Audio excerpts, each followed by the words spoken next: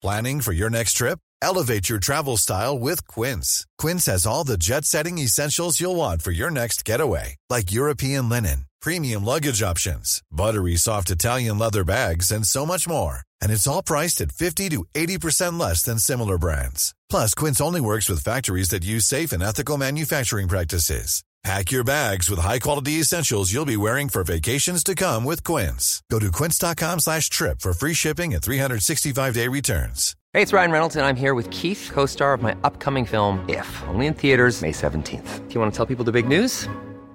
All right, I'll do it. Sign up now and you'll get unlimited for $15 a month and 6 months of Paramount Plus Essential Plan on us. Mintmobile.com/switch. Upfront payment of $45 equivalent to $15 per month. Unlimited over 40 gigabytes per month. Face lower speeds. Videos at 480p. Active Mint customers by 531.24 get 6 months of Paramount Plus Essential Plan. Auto renews after 6 months. Offer ends May 31st, 2024. Separate Paramount Plus registration required. Terms and conditions apply if rated PG.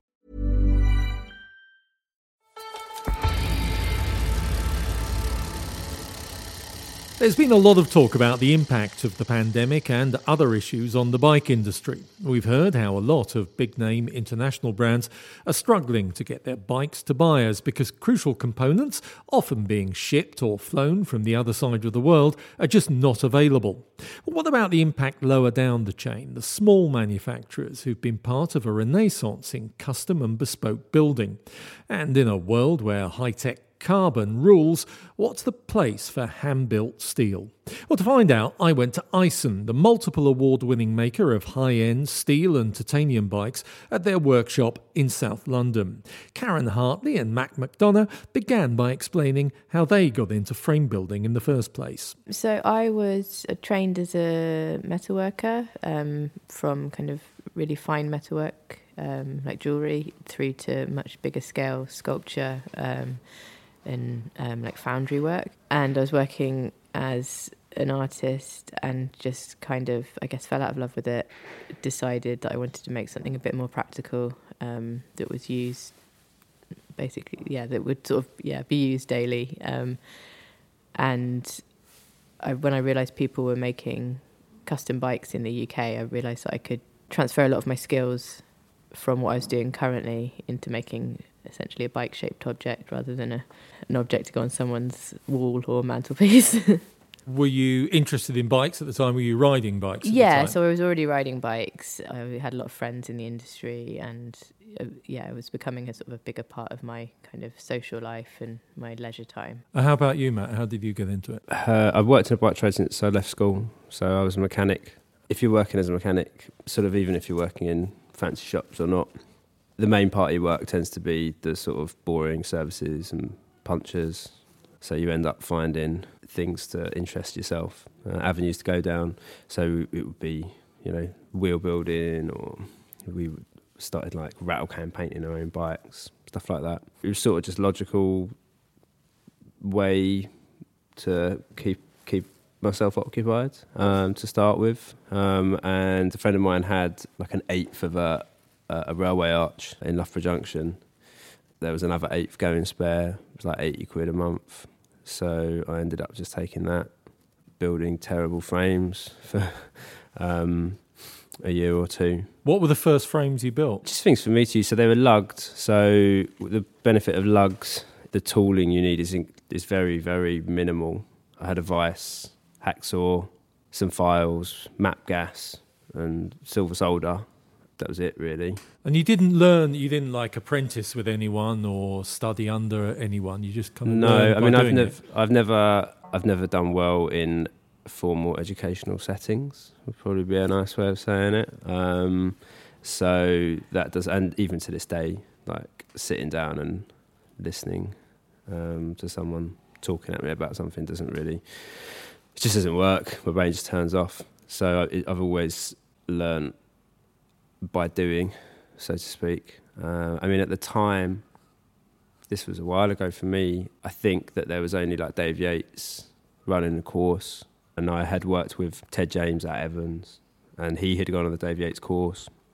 But it was a lot of money, didn't like, as I said, sitting down, and there was like a 2-year waiting list or something. Obviously nowadays there's a lot more options, but for me personally, I'd rather spend the money on materials and tools. How about you, Karen? What were the first frames you built? Were they for yourself? The first whole frame I built was for a friend of mine, Jenny, who runs London Bike Kitchen, and she needed a bike. She'd had a bike stolen. All of her customers had basically chipped in to give her some money to buy a new bike, but she couldn't find a bike she wanted, or couldn't find a bike that fit her, basically. She's similar height to me, quite small. So she said, how about I give you some money, you buy a bunch of tubes, and you make me a bike with it. And I was like, oh, okay. I've never made a bike before. She was like, yeah, I trust you. I was like, okay. No pressure. It turned out pretty good. So, yeah, I mean, it's not the best bike I've ever made, but all things considered, it's a reasonably nice bike. So then you set up Hartley Cycles, and Matt, you set up Talbot Cycles. Now you've come together as Isen Works. What was the decision? What was the thinking behind that? We'd been talking about how to try and streamline our businesses a bit more, because we were just making sort of totally one-off, custom, fully bespoke pieces every time. And that kind of means that every single one is a prototype, essentially. It's really time-consuming and labour-intensive, and that's fine, that's part of the job, but we thought maybe alongside that we could have a range of models of bikes where we kind of refine all our knowledge, what we've learned over this period of time that we think is the best way of making a road bike, the best way of making a gravel bike, like a really sort of refined product. I think we'd both been thinking about it independently. Matt had been sort of half trying it, hadn't you? And then we just started talking. We realised that we'd both been thinking about it, and we were like, wait a minute, maybe this is something we can... I mean, at first we imagined it as a sideline to our existing businesses, and then as it's turned out, it's become the main focus. So at the moment, you effectively have a sort of a range of bikes which you can order, but presumably made to order. Yeah, so we don't carry stock of anything. How you imagine these things will work out and how they work out, there's minimal relationship between the two. Trying to balance what works from a productivity point of view and what people actually want, the bikes that people will pay for. So we don't carry stock, everything is built to order. Part of the appeal of buying a bike from a company that builds your bike to order is that there is a certain amount of ability to customise that. From a sizing point of view, so we've built quite a lot of bikes now. Most people can fit on like a square bike, but there are either aesthetic penalties you have to pay for that, so you end up with a load of spacers maybe, or sort of more problematically, you've got handling prices that you'll pay if you end up with a very short stem, for example. That's resolvable, you've resolved that and the person fits on the bike, but there's no way to pretend it's not a lot of money. We started off thinking, we're just going to do standard sizes, this is what you get.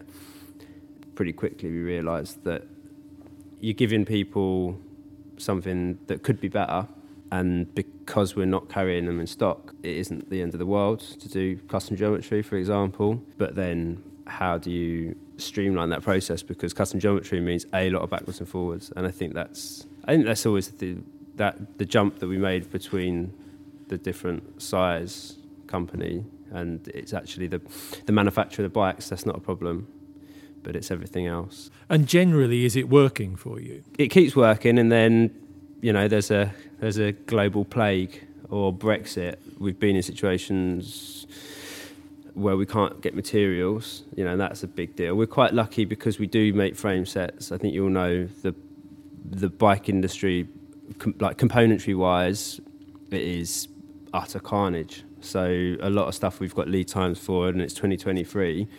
You speak to the manufacturers and they're like, yeah, that's a guess, and it's not a good guess. So this is like drivetrains and parts. Exactly, and group stuff like sets, that, yeah. And the sort of bikes that we're selling there with the higher end group sets, and those tend to be the ones that are worse off. And we're lucky that because we're speccing things to order, we can kind of, there are ways around it, and we can generally find things, but our lead times are still increased for for full bikes than they would have been a year ago. But I think in some ways we're lucky that if we were, let's say, putting 105 on everything and we needed that group set, we'd be in trouble because we wouldn't be able to get that group set. But we can go, okay, would you want SRAM or do you want Campag, or let's work around this. So I think we are in a stronger position. And we can sell frame sets, you know, because everyone's in the same position. It's not like you've got a choice between buying a complete Roubaix or a frame set off of us. There's no bikes with components, and we're also lucky that we're the ones actually doing the manufacturing. You'll know, like, there's numerous firms where they were having things either made in the Far East or in Europe, and they've gone to the wall because they just can't get things made. So we're lucky in that regard, we have to tell ourselves. But it's been an interesting few years, I'd say. I think also what we didn't realise was going from independent frame builders, you're basically on the ground doing all of the manufacturing, doing everything start to finish, and so that involves much less communication because you already know at what stage everything is.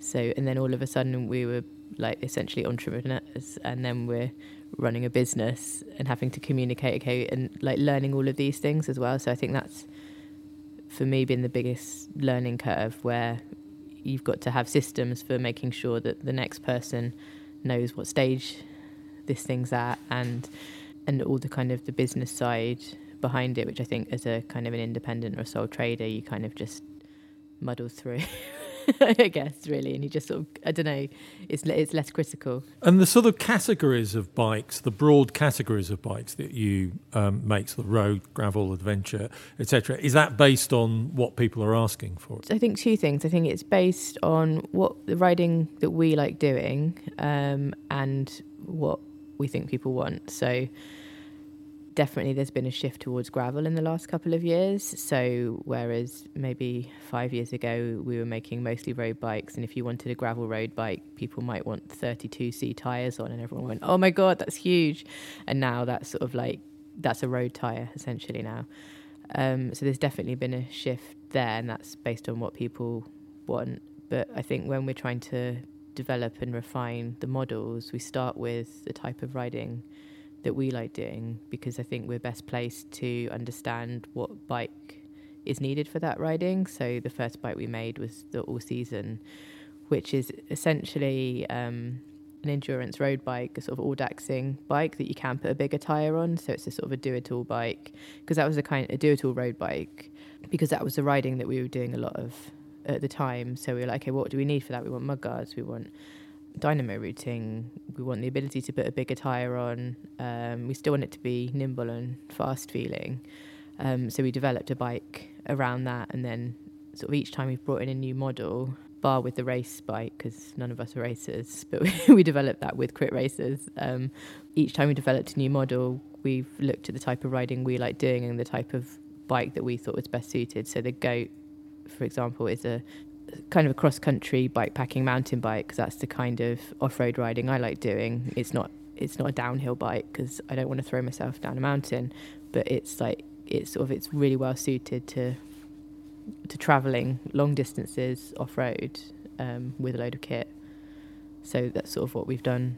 And the Derelict was the bike that you maybe you should explain it, but that's the bike that you wanted to ride, I guess. So when I first started working as a mechanic, you could buy Trek single track 990s, which were like Truox Temper Free tubing, Kona wheeze and stump jumpers. They're not a lot of fun to ride off road, but they were amazing for using as commuter bikes and going touring on, going camping with, which is what we were using them for. If you had the choice between, if you viewed a frame set and components as like two parts of the bike, if you take it's whether a cross-country bike or a road bike, you take an old school frame and then put modern components on. Quite often that's an amazing bike. The other way around, a modern frame and old like early 90s components, and it's pretty shit really. I still was using my Trek when I was riding here. I didn't really want to use my All Seasons because I was just ruining a Di2 group set, commuting into Mitcham. It's a waste. And you shouldn't be really riding someone else's bike if you're, building bikes for a living. So the Derelict was basically an updated 90s cross-country bike brought up to date for using in town, and then also, using if you want to go camping. It's not going to be super fast on anything particularly technical or particularly muddy, but it's going to be, you're going to be able to ride it, you're going to be able to have fun over the weekend, and you're going to be able to load it up. There's a lot of noise about when people design bikes and this revolutionary this and that, and there's not really, especially not with road bikes. They've been the same for a long time as far as the geometry is concerned. There's interesting things going on at the edges of mountain biking, downhill stuff with geometries and handling, but not for. I would query. There's probably 2 places in the UK that you really need dual suspension. There's not a lot. So you're refining when you're building a frame, and the aim of the game is to make something well. You want to make it well, picking the right. There's choices to be made, but a lot of the work has been done before. Being smaller, we can make better choices though, because I think that's kind of part of the benefit of making to order is if someone needs a slightly different wheel size, a different fork or something to refine that bike and make it work for them, we can make those choices. Whereas if you're a bigger manufacturer, you've got one fork for everything, one this, one that, and you're sort of shoehorning people into the bike. Whereas we can, although maybe the road bike geo hasn't changed much for 30, 40, 50 years even, we can make sure we've got the weight distribution of the person in the right place. We can make sure that the handling is perfect for them, rather than trying to start with the bike and work backwards. And that's presumably why people come to you or companies like you, rather than going to a shop and buying something off the shelf. Yeah, definitely. People are spending a lot of money on bikes. You can spend 10 grand on a Specialized or a bike built in a factory in Taiwan. There's nothing wrong with that bike. It'll be a really good bike, but you could spend a similar amount and you could get a bike made by somebody where you've got input, somebody that you've seen in a workshop that you've come to visit. You've been able to make choices about that frame that are for your riding style, your benefit, and it will cost you a similar amount. So I think as the industry as a whole's moved on, people have started to realise that they can get more for a similar amount of money, I guess. There seems to be a bit of a trend for people, rather than buying, say, a specific road bike, a touring bike, a off-road bike, a gravel bike, but to try and buy bikes that can do more than one thing. Yeah, I think definitely, and I think that maybe that's because people are spending more money. So if you're going to spend a big chunk of money on a bike, you don't want it to be completely single-minded, because then you're like, oh, if I can only use this on my Sunday club run, that's a lot of money to spend on a bike I get to ride one day a week. So I think there's that, and I think also I think I've noticed, I didn't, because I wasn't in the cycling industry for a really long time before, so I'm sort of new to it, but I've definitely noticed amongst myself and my peers, and also the people I know in the industry and customers, as cycling is becoming more of a common activity, people are getting more interested in looking at other things as well. So they might have started with road cycling, and then they're going on these country lanes, and they're seeing all these little paths and snippets, and they're like, oh, if I had a bike that could go and explore down there, that might be nice. And so that maybe they don't necessarily just want a road bike, because then that limits your option, and as people are riding more, they're realising that there are other types of riding too. So I think that's probably driving it. And I think the tech is there. The 2 biggest things that have changed in road bike tech, number 1, hands down, is tyres, and number 2 is disc brakes. Even when I started frame building, the best you could hope for would be a 28 gator skin, maybe. I think maybe there's GP4000 in a 28, but good luck jamming that in. Like, you know, there wasn't a lot of bikes where you'd even get that in underneath the brake. People do commute a lot more, which is that's a good thing. But if you view cycling as a leisure activity, and the bikes that I was building when I started, they tended to be bikes that people would use on club runs. They'd be using at the weekends, and then those would be road bikes, caliper braked, running quite narrow tyres.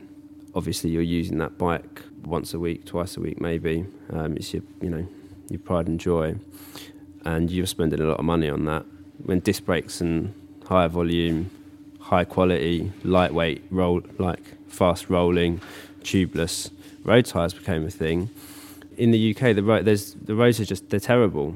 On a road bike with narrow tyres, you're being beaten up, and you're making decisions while riding constantly, avoiding potholes, slowing down for this. So, you have, in theory, great, these tyres are fast rolling on, when they've put X amount of watts into it and spun it against an oil drum. But in practice, you can't use that in the UK. And then all of a sudden, the first one, and we were fitting them just to every bike, was the G1, the 700 by 30 G1. It's just such a game changer to have that and disc brakes.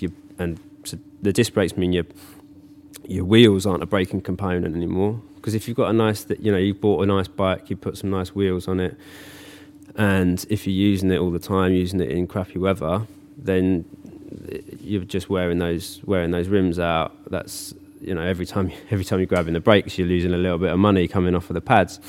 Now you've got disc brakes, so as long as you don't crash, those rims are going to last, until you get bored of them. Basically, you're not getting beaten up on the bike so much. You're using it on the club run, but then you think, I can use that to go to work as well. It made a difference to how we design the bikes. So the All Seasons, which is the light endurance road bike, if you rode that bike with 23s, you wouldn't have a good time. Over a long period of time, it would beat you up, because the tube set that we use is stiff, oversized tubing.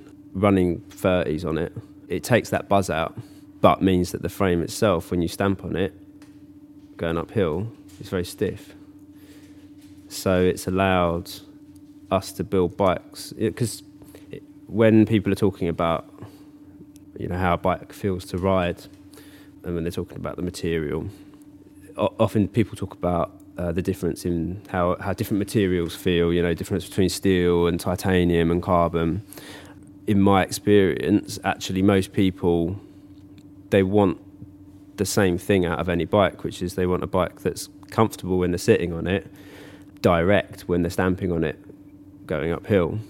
And that's the battle that you're having when you're picking material and what tubes you're using. That was the biggest thing for me that changed how people were buying bikes and how they would use bikes. It made it possible that you could basically have one bike.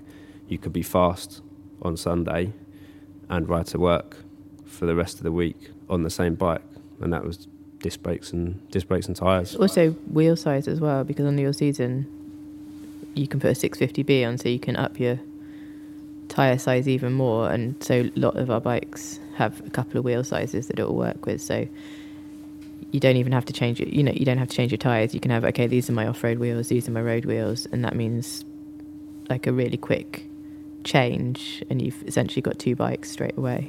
Well, I want to ask some more questions about material, some brief questions about the material, in particular about steel and why people continue to use steel. But to hear those answers, you're going to have to listen next week to the Tech Podcast, the Rouleur Tech Podcast with Dan Cavalieri. But for now, Karen Hartley and Matt McDonough, thank you very much for joining us. Thank you. Cheers, mate. Why, hello there. Podcast interruption alert, but I will only take a few short moments to say that if you're enjoying this podcast, you will love the regular magazine. So if you're not a reader already, then you can subscribe at rouleur.cc for as little as £6 per month. If you don't speak Northern Irish, that's 6 times 100 pennies. And for the price of a few coffees, you get regular columns from the wonderful Ned Bolting, myself, Orla Chenoweth, Highway, and some of the very finest independent cycling journalism there is, all wrapped up in a wondrously beautiful publication.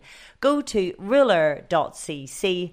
I'll leave you to it. Thanks, Orla. And the upcoming issue 109 of Rouleur is even more special. It's the Enable issue, entirely devoted to Paralympic sport and disabled athletes performing extraordinary feats on the world stage.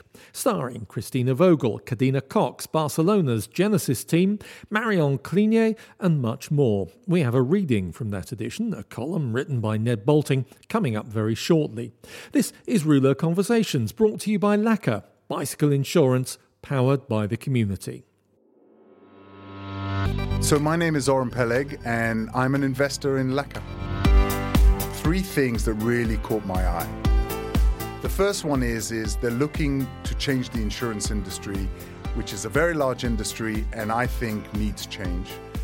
The second thing is I'm deeply passionate about getting people on 2 wheel. We need to address our congestion and pollution crisis, and I believe that 2 wheels have a massive role to play in that. And the third thing is I can see a growing trend around companies building on the strong communities that they have, and I think Lacquer's business model in the way they tap into the community of cyclists is something that's very much on trend at the moment.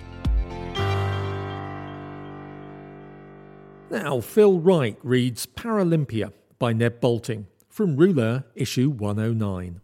Even for our breath we should thank God, for we do not know if we will breathe again. I could have died.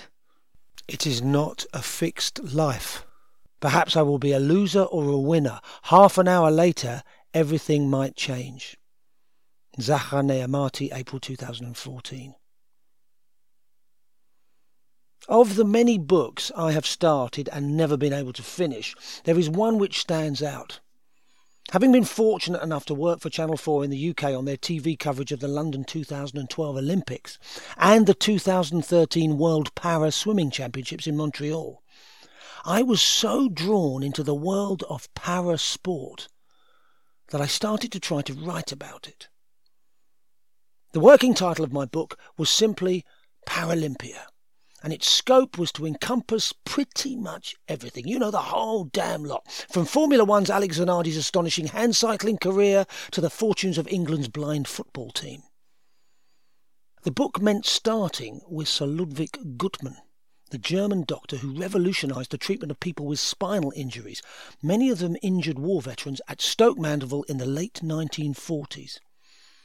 In a beautiful Suffolk village, I met with his remarkable daughter, Ava Leffler, as she recounted her childhood spent with her fierce but inspirational father, who changed the perception of disability forever.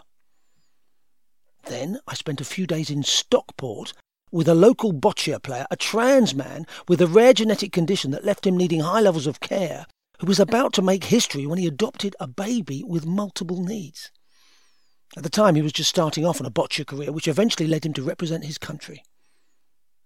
After that, I became obsessed with the story of Sebastian Rodriguez, the multiple gold medal-winning paraswimmer from Spain, who had lost the use of his legs during a hunger strike while he was imprisoned for terrorist offences, which included his role in the murder of a Seville businessman in 1984. He was 55 years old when he claimed his final medals in London. He and I once drank a beer together late at night outside an Irish bar in Montreal. With Rodriguez unable to speak English and me with no Spanish, the moment was profound, even if a little silent. He drew on a big cigar and looked contentedly out across the road. I spent time in Namibia, watching the rugby with another swimmer, Gideon Nazilowski, who rejoices in the nickname of Gideon the Amphibian Namibian. Born with very short arms and legs, he spoke movingly about his childhood in a pub garden while the Springboks played England on a big screen.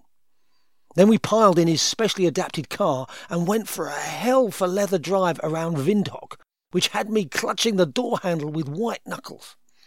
On the other side of the country, I was introduced to Johanna Benson, Namibia's only gold medalist, who returned from the London Games to find a street named after her in her Walvis Bay suburb, and the keys to a brand new detached house in one of the poshest districts of the town, all paid for by the state on the instruction of President Hifikepunye Pohamba. I even took part in her training session on the track. Came as no surprise to me that over 200 metres I was soundly thrashed by a 22-year-old with cerebral palsy. Gasping in her wake, I watched her glide away from me. Somehow getting papers to visit Iran, I travelled to the city of Mashhad for the Asian Sitting Volleyball Championships. I followed the tournament closely for 10 days, including the semi-final, played between Iran and Iraq. The coaching staff on both teams, former players, had lost the use of legs fighting one another in the war in the 1980s. Sunni and Shia Muslims, they embraced one another like the oldest friends after the game was won by the host nation. I met the gold medal-winning archer Zahra Neamati in Tehran, a reluctant flag bearer for women's para-sport in the country of her birth. We spoke about the car crash that had changed her life, and I found out to my horror that many, many years on, the memory still had the power to bring her instantly to tears. But it was while I was in Iran, witnessing all this life and near death, that I started to lose heart in the book, concluding I was not the right person to write it. My life has been a succession of doors which have pushed open for me. Not one of them have I had to kick down. There was a point at which I had to acknowledge that this was not my story to tell, that it belonged to others. And besides, there was a bigger theme in play, one which was staggeringly obvious, but which I had been ignorant of until I started my research. The world of Paralympic sport is just that. It's an entire world. It is as varied, complex, glorious, compromised, moving, corrupt, inspirational and hilarious as any other. In fact, it may be more so. And it would certainly never fit into a book, however big. Paralympia by Ned Bolting from the upcoming issue 109, the Enable issue, with subscribers from February the 5th. So go to rouleur.cc now and subscribe.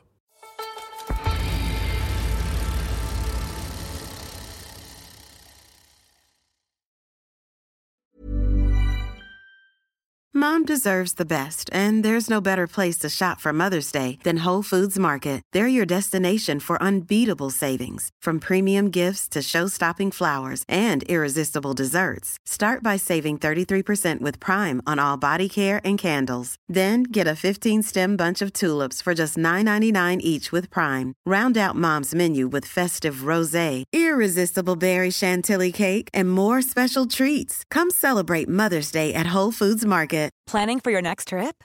Elevate your travel style with Quince. Quince has all the jet-setting essentials you'll want for your next getaway, like European linen, premium luggage options, buttery soft Italian leather bags, and so much more. And is all priced at 50 to 80% less than similar brands.